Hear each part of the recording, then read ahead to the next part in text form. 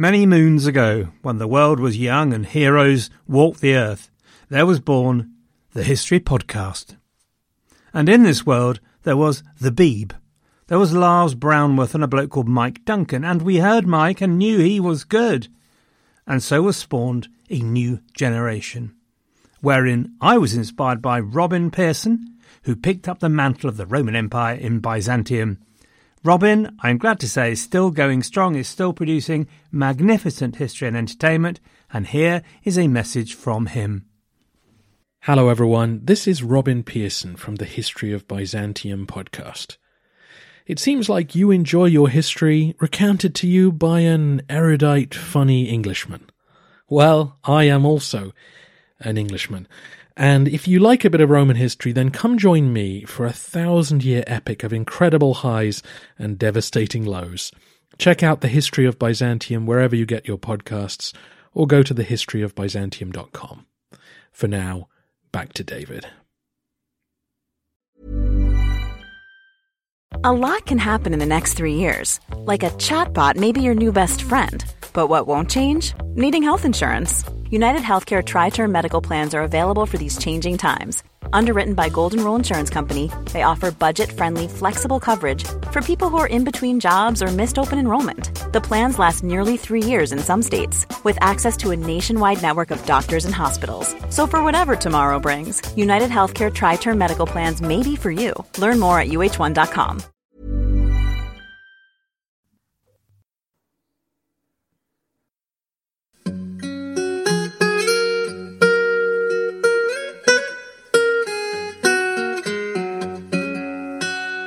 Hello everyone, and welcome to the History of England, episode 265, Live Still to Die.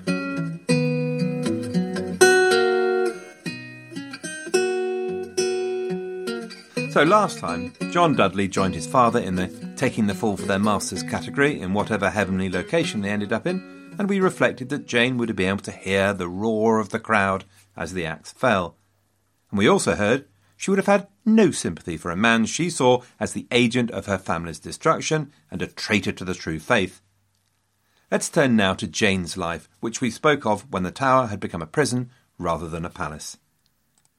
Maybe the clamour of Mary's triumphant entry into London disturbed Jane from a critical task she was carrying out. Maybe she rushed from her table to a window to look out, or asked her jailer what the noise was all about.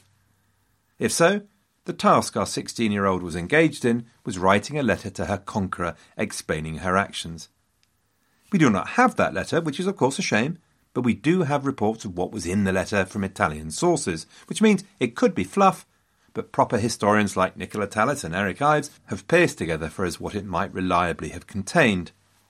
Essentially, Jane's message was that she was not aware of what was happening until the very last minute. She did not ask for it, and she was just a victim of Northumberland's machinations. The first she felt something was in the air was when she'd visited the Dudleys and her new husband on the 19th of June, and had been told by the Duchess of Northumberland she must stay, and that she'd been made heir to the throne. Rather remarkably, it must be said, Jane discounted the reason given that Edward VI wanted to make her queen. So, next time someone asks you to stay, you might now want to include the possibility. Are you trying to make me Queen of England? You might politely inquire.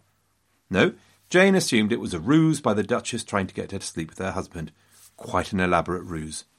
Anyway, Jane went on to relate the events of the summer to Mary and concluded that, thus in truth, I was deceived by the Duke and ill-treated by my husband and his mother.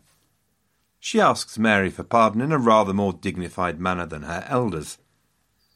I trust in God that as now I know and confess my want of prudence, for which I deserve heavy punishment, except for the very great mercy of your Majesty, I can on many grounds conceive hope of your infinite clemency. I am charged more guilty than I deserve. Jane very clearly thought she had a good chance of survival, and she would have had some other examples in front of her, of noble rebels such as Edward Courtenay, for example, who'd been locked away in the Tower for 16 years. And although children grew up fast in Tudor days, at 16 I wonder if she expected the consequences of her actions to be those of a child rather than an adult. The point is that Jane would have still had that most dangerous of possessions, hope. Her worries would have been as much about how she would live, how much liberty, how much contact that she would have had as to whether she'd live or die. Now, to give her credit, Mary fully intended that she be right, and Mary was under considerable pressure to send both Jane and Guildford to the gallows without delay. She was under pressure from the imperial ambassadors, representatives of the empire that for so long she had looked to as her greatest friends. Simon Renard reported back to his master after a particularly unsatisfactory discussion. As to Jane of Suffolk, who they tried to make queen, she could not be induced to consent that she should die. Her conscience would not permit her to have her put to death. Renard's letter also makes it clear that Mary had received Jane's letter, she had read it, and furthermore, that she'd believed it. In August then, Jane was moved out from the royal apartments to the house of a gentleman jailer, the delightfully named Nathaniel Partridge. Jane was still a royal cousin, so she had 3 gentlewomen to look after, and although not grand, her life would have been comfortable. Guildford and his brother were probably significantly less comfortable in the Beauchamp Tower where they stayed, but their nobility would have also protected them from the worst of things. It seems that Jane probably ate in her own rooms most evenings, because on the 29th of August, when Nathaniel brought a guest home called Roland Lee, he was surprised to find Jane having supper in the downstairs room, and they were in something of a panic, being in the presence of a royal person. Caps were snatched hastily off heads, and, if they were anything like me, a stream of mindless babble issued from lips for later reanalysis and shame. Jane, though, seems to have been very happy to have had the company. She welcomed them in. She drank the visitors' health, and everyone began to be at ease and have a chat. It's a fascinating, a very rare glimpse of the private Jane, recorded because Roland wrote his experiences down. And they obviously spoke quite openly. So Jane sang Mary's praises. The Queen's Majesty is a merciful princess. I beseech God she may long continue and send his bountiful grace upon her. Jane asked about whether the Mass was back in London, and then talk moved to the execution of Northumberland. Jane's words revealed complete contempt for the man she held responsible for all the evils that had befallen her family. Of his conversion, neither she nor the visitors had any doubt, and they agreed with Jane's verdict. But life was sweet, it appears. So he might have lived, he cared not how, for he that would have lived in chains to have had life, belike would leave no other means attempted. And Jane's religious convictions, which define the manner of the rest of her life and define her death, come to the fore as well. But God be merciful to us, for he says, whoso denies him before men, he will not know him in his Father's kingdom.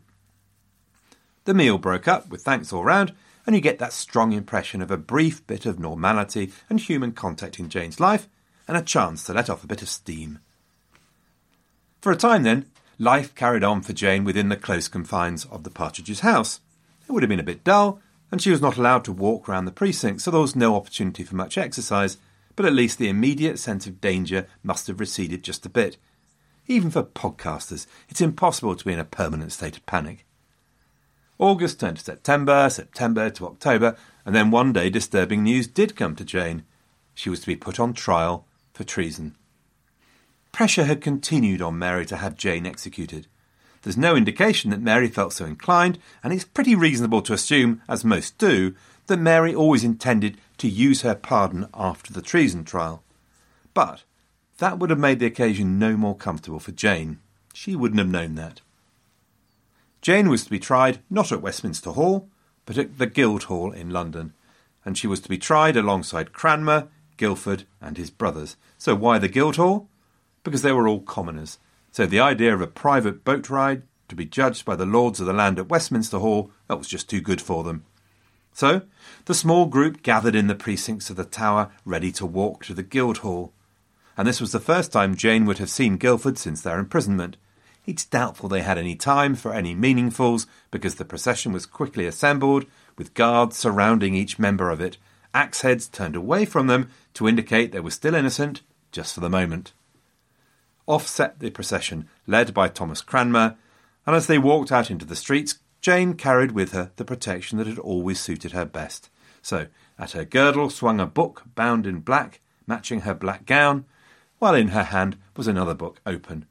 You would have to bet it was a Bible. Maybe that helped her cut out the jeering crowds that surrounded the group as they walked through the London streets. At the trial itself, Matters were held up by Cranmer trying to plead not guilty, but in the end they all pleaded guilty. The men were sentenced to be drawn, hanged and quartered. Jane was given a choice from a smorgasbord of attractive options to be selected by the Queen. She could be burned to death, or she could be beheaded. As the sentence was read out, all eyes were on Jane, expecting some reaction, but she didn't give them the satisfaction. Back to the Tower they walked, axe heads now turned towards them. And so life carried on until the next dramatic event. Around the 17th of December, Jane was allowed to walk in the Queen's garden.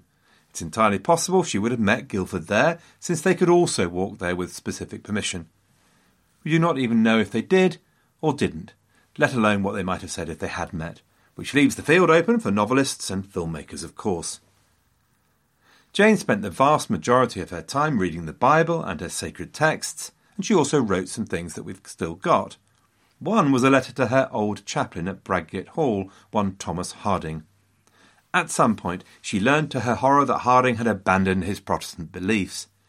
Jane's letter is a model of clarity on her views of him, who had seemed, once, to be the lively member of Christ, but now the deformed imp of the devil, sometime the beautiful temple of God, but now the stinking and filthy kennel of Satan. And there's more. She was absolutely relentless and unforgiving in her opinion of him. Why dost thou now show thyself to be weak, when indeed thou oughtest to be most strong? O wretched and unhappy man, what art thou but dust and ashes? The letters reveal the strength of Jane's religious feeling. They also show something of that steel in her character which she had begun to show as a queen. Of course, it could all now be bravado and would crumble in the face of death should he come knocking. The letters don't only show religious feeling, they show Jane's learning and intelligence as well. The letters are full of references and quotes of the Bible, a document Jane knew inside out, front to back. But they also showed her humanist learning and her command of the required 6-stage Renaissance accusation. As John Fox noted, Jane had the makings of a scholar capable of matching any of the university men.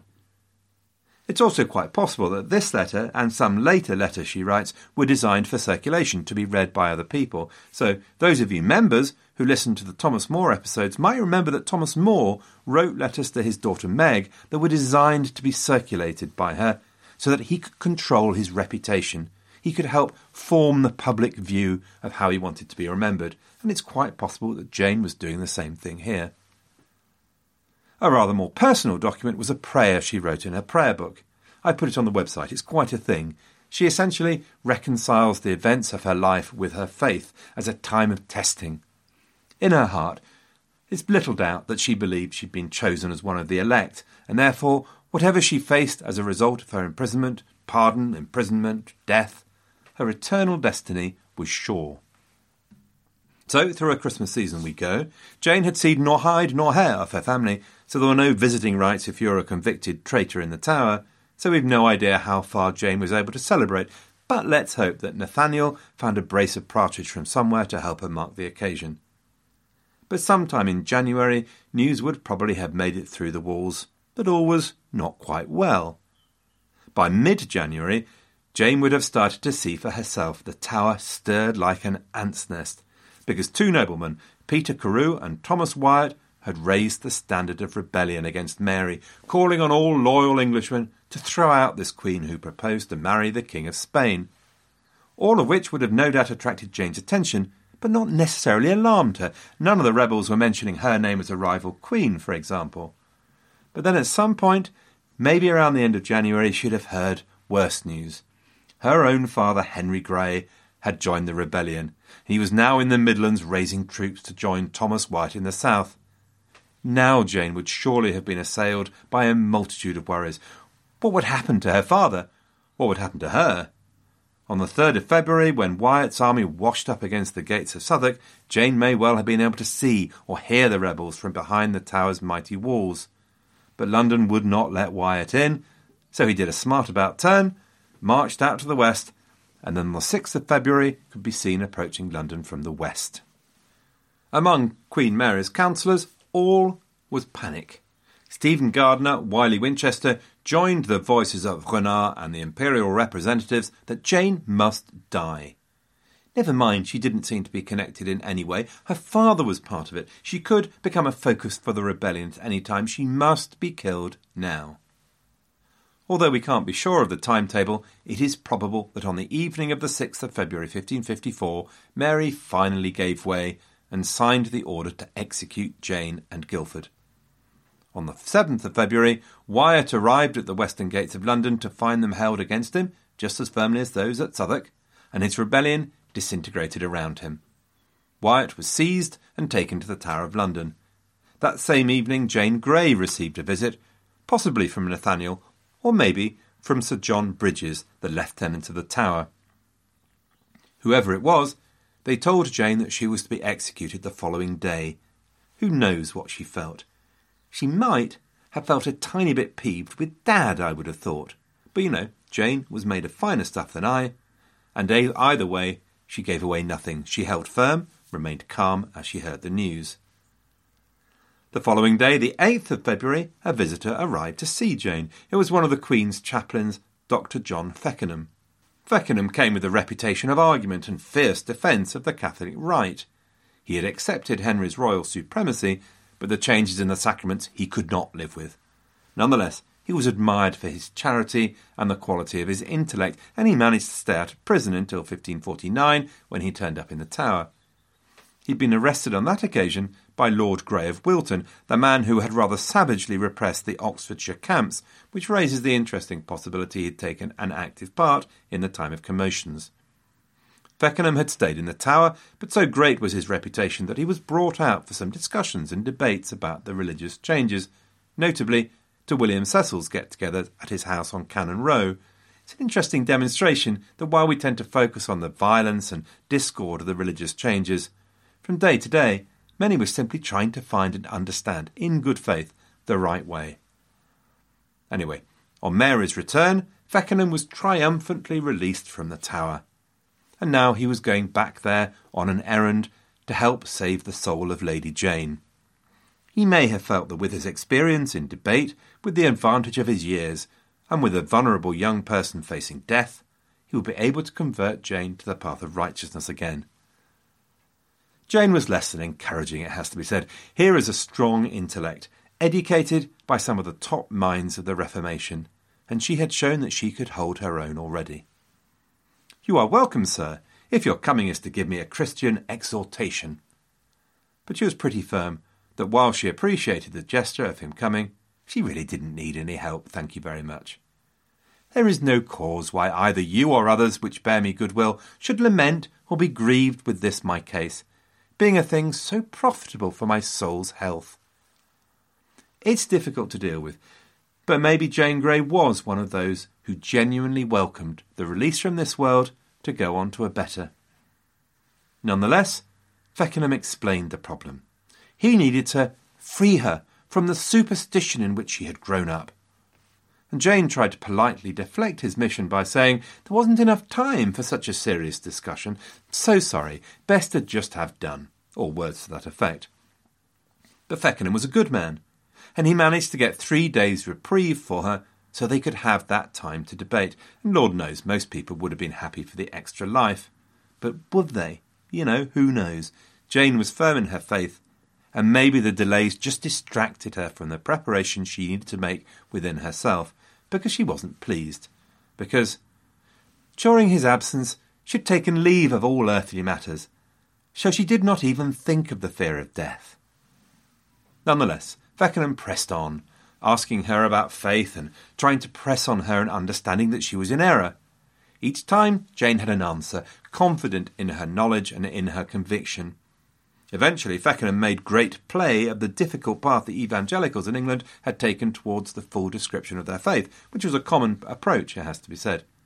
But Jane's answer was to stress the great freedom English Protestants believed they had won. "I ground my faith on God's word, and not the church." At this, Feckenham admitted defeat, and with regret he said that he was sorry for her, "for I'm sure we two shall never meet." Because, of course, Jane would presumably never make it to heaven, where Feckenham was off to. But Jane yielded not an inch even at this. "We shall never meet, unless God turn your heart, for I am sure you are in an evil case. Okay, fair enough. But Jane and Feckenham were also proof that it was possible to find respect and liking across this widest of barricades.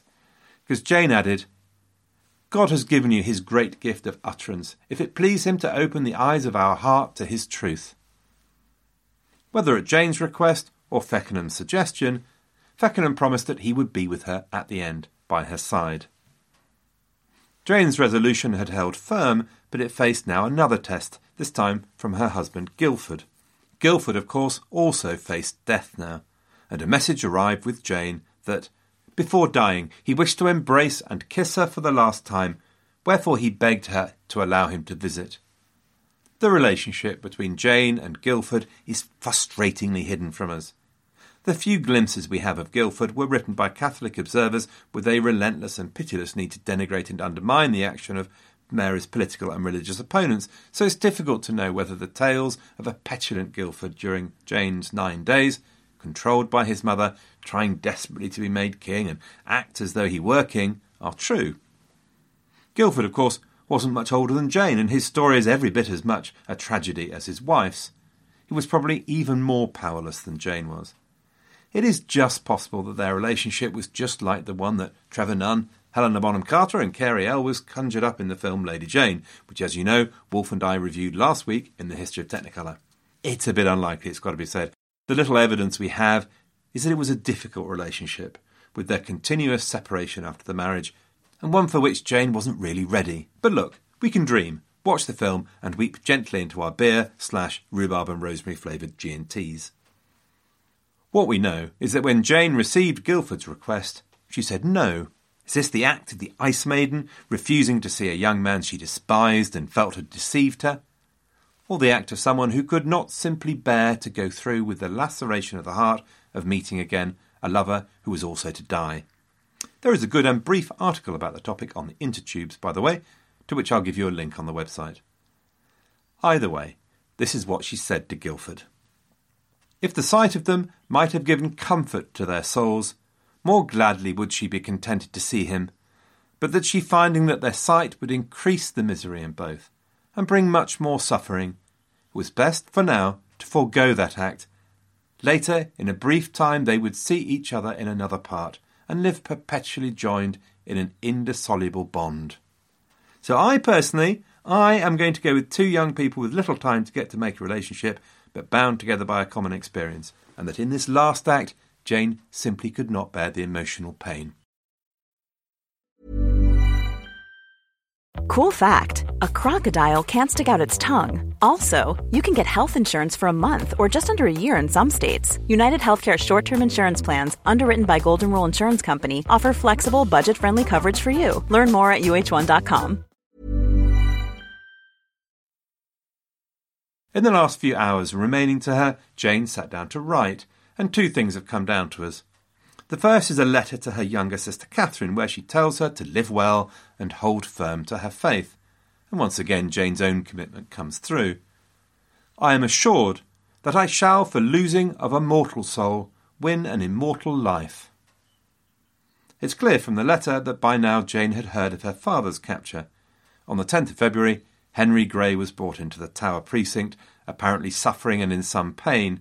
He'd been discovered, hiding in the hollow bole of a tree, which is a fitting end, really. He would be executed on the 21st of February. Jane wrote in her letter to Catherine that faith shall win you more than you should have gained by the possession of your woeful father's land. That the use of the word woeful referred to her father's misfortune rather than being a criticism came out in the other survival we have from her. She wrote a message to her father in her prayer book. Despite everything that had happened, despite the mess her father's incompetence and general blundering had put her into, there was without doubt a strong bond between them. Tudor children were taught to be obedient, and Tudor society was a gerontocracy, did not worship youth as we do, he said controversially. So both these powerful cultural forces reinforced such a bond. They shared a passionate commitment to religion, and for some reason they shared something more. So the message from Jane is written with Tudor formality, but the true feeling comes through, or so I think anyway. The Lord comfort your grace. and that in his word wherein all creatures only are to be comforted.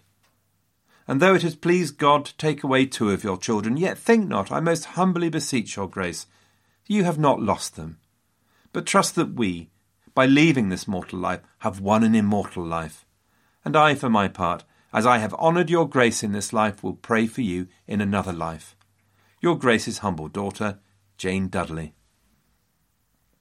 By now it seems that Jane had a good relationship too with her master jailer, the grizzled John Bridges. John Bridges was 61 years old, and he and his wife had 11 children. Yes, that's 11 children. Back in July, Queen Jane had written to Bridges asking him to support her cause, but Bridges had refused. He was a staunch Catholic, and instead he rallied to Mary's side. He shouted defiance at Wyatt's rebels from the walls. He was Mary's man with a capital M. But he was also clearly a man of some sympathy, and his heart had been touched by Jane. He was to prove something also of a soft touch when the Princess Elizabeth was incarcerated in the Tower and was criticised for being too lenient with her. So, when Jane came to him with her prayer book, asking that he take it to her father in the Tower, he agreed that when they went to go to her execution, she should give the book to his brother and he would take it to her father. I really don't want to try too hard to imagine what the gift did to her father when he was given it after her execution. Am I getting too sentimental? Stiff upper lip. Onwards. The morning of the 12th of February dawned, when Mr. and Mrs. Dudley were to die. Normally executions were carried out bright and early, but this was February, and so it seems everyone had a late start, around about 10 o'clock. Guildford was to die first, and he was to die on Tower Hill, which is outside the walls in front of the good burghers of London. We know very little of his death. His words are not recorded. We do know that, like Jane, he refused to convert to Catholicism and can therefore join the list of Protestant martyrs. We also know that Jane probably watched him die from the Tower, despite the pleadings of her gentlewomen, and she was supposed to have murmured, "Guildford, oh, Guildford." Or maybe that was Guildford, oh, Guildford. 10 years later, an observer would write that the death of such a young, blameless man was marked without any of the heckling normally handed out for a traitor, writing that even those that never before the time of his execution saw him did with lamentable tears bewail his death. Jane was to die on Tower Green, inside the Tower away from the masses, and therefore very probably in front of a very small crowd. And that time had now finally come. Dressed simply all in black, out from her room she was brought to gather with a small group inside the Tower. Waiting there for her was John Bridges and his brother, her 2 ladies, Ellen and Elizabeth, and John Feckenham was there too, as he had promised. Jane handed the prayer book to Bridges. Bridges had agreed to make sure it reached her father, but had also asked for a message for himself, so that he would keep the book after her father's death. And Jane had written, "Forasmuch as you have desired so simple a woman to write in so worthy a book, good Master Lieutenant, therefore I shall as a friend desire you, and as a Christian require you, to call upon God, to incline your heart to his laws, to quicken you in this way, and not to take the word of truth utterly out of your mouth. Live still to die, that by death you may purchase eternal life. For as the preacher saith, there is a time to be born and a time to die, and the day of death is better than the day of our birth. Yours, as the Lord knoweth, as a friend, Jane Dudley." Now at last the group left the Tower, moved towards the scaffold on the cold February morning. As they walked, it seems they may have passed the cart containing the decapitated body of her husband. Ellen and Elizabeth appear to have lost it by this point and were sobbing, but their mistress was not and had not.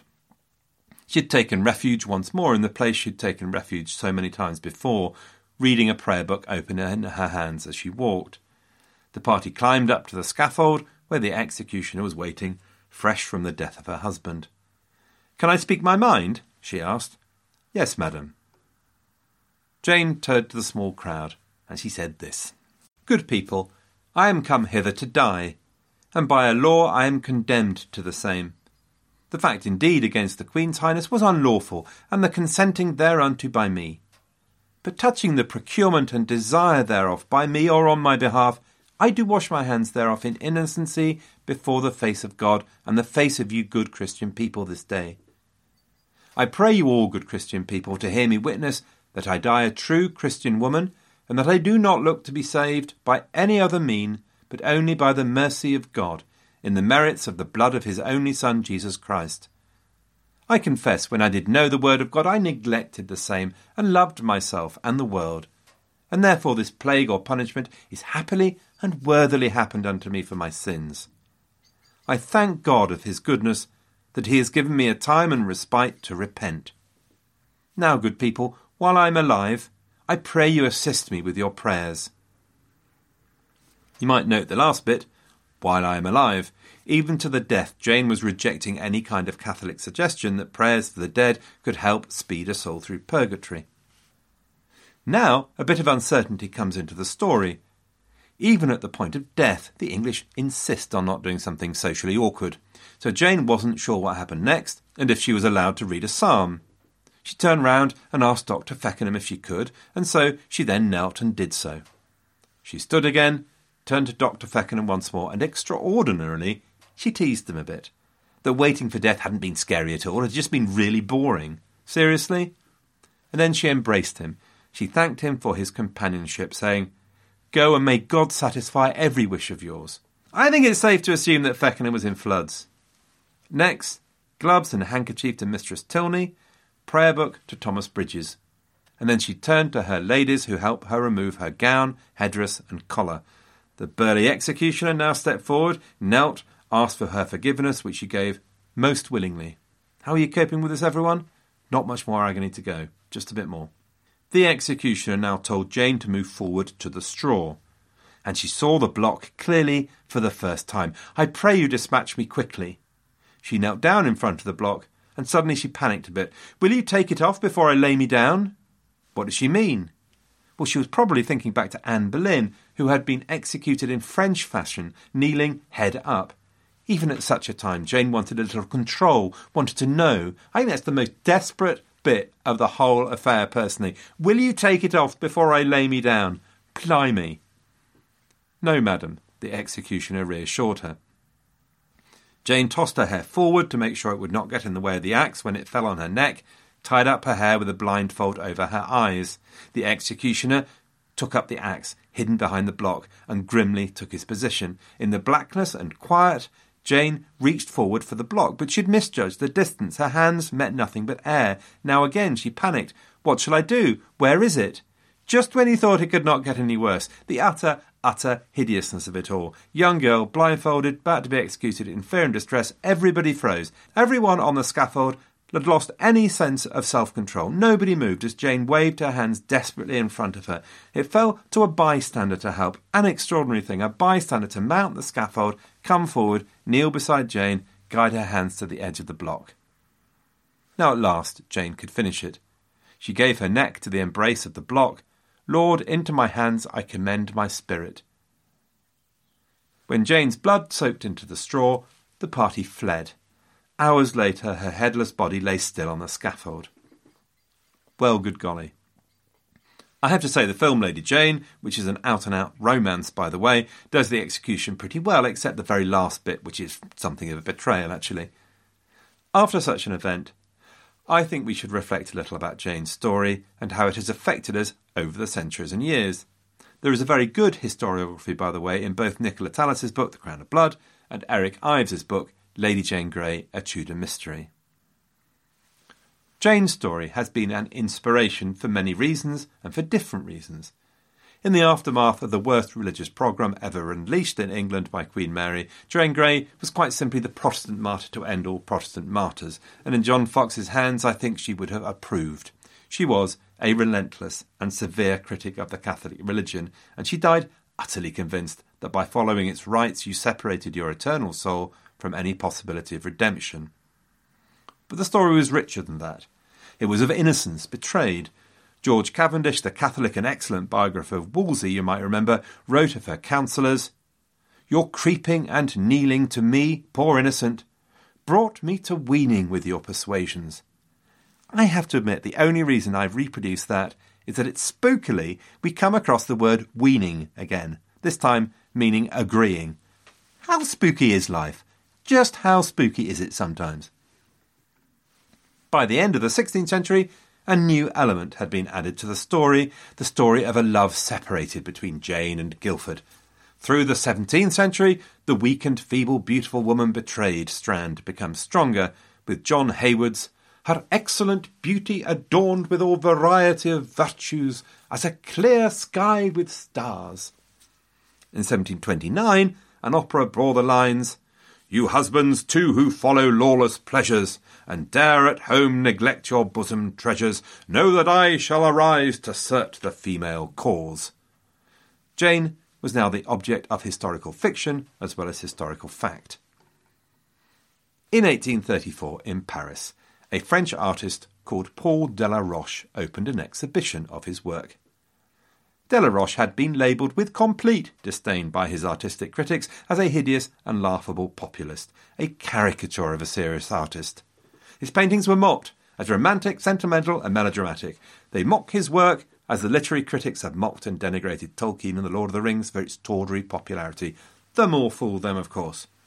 So they must have hated it when Delaroche opened his exhibition, and there, among his paintings, was the execution of Lady Jane Grey. It was a sensation. The good people of Paris went potty.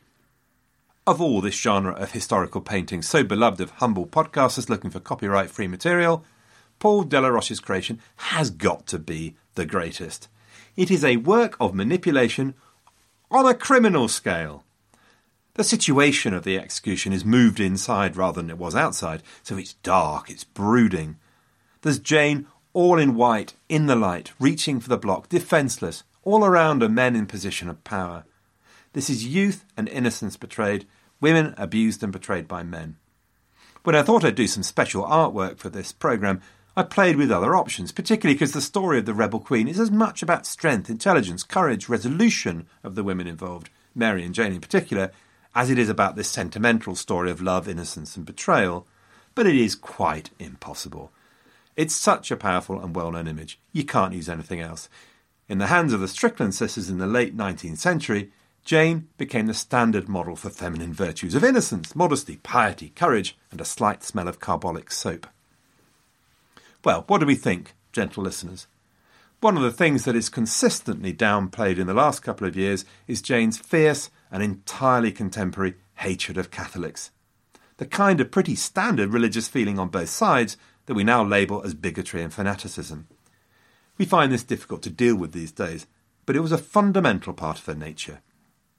Jane Grey was brilliant, frighteningly and precociously intelligent and well-educated, but she was not flexibly minded or tolerant. She's saved from being the kind of mad, incomprehensible figure cut by Joan of Arc, though, by just a few snippets of humanity. The teasing of Feckenham and her friendship with him, despite the religious differences which were so important to her, saves her from mindless bigotry. In the end, she could accept people for who they were, not just for what they represented. The note of love to a father who had comprehensively and consistently failed her. Yeah, there is undeniably a story there of women betrayed by men, but in this story it's worth noting that the women, the Duchess of Suffolk and Northumberland, were by no means ciphers and were utterly committed to the same path of making Jane queen, whatever her wishes. The youth and innocence betrayed is a stronger trait for me. Jane didn't want this cup of poison, and she never sought it. The thing I took away, though, from the story of Edward VI and his legal successor, Queen Jane, is a feeling of regret. What kind of king might Edward have made if he'd lived to maturity with his intelligence and emerging self-belief? Of Jane, Eric Ives compared her to Anne Frank and wrote that both speak for the multitude of brutality's victims who have no voice. And I can kind of see that, but for me, I wonder what kind of queen might Jane have made with her resolution, self-control, courage, fierce intelligence. It's possible that she'd have been a religious persecutor, but to be honest, without Mary's intervention, England was well down the path to Protestantism, and it's probable the point of requirements for such violence had passed.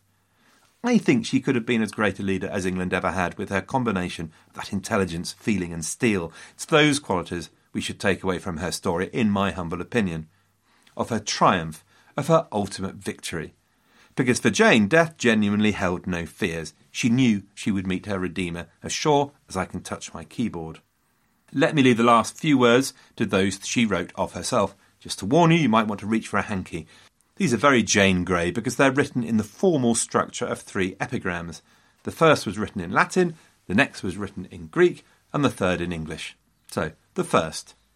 If justice is done with my body, my soul will find mercy in God. And the second one. Death will give pain to my body for its sins, but the soul will be justified before God. So far, so much the reinforcement of the strength of her faith. And so to the third. If my faults deserve punishment, my youth at least, and my imprudence were worthy of excuse. God and posterity will show me favour. Blimey. See you next week then, folks. Nicola Tallis and prizes.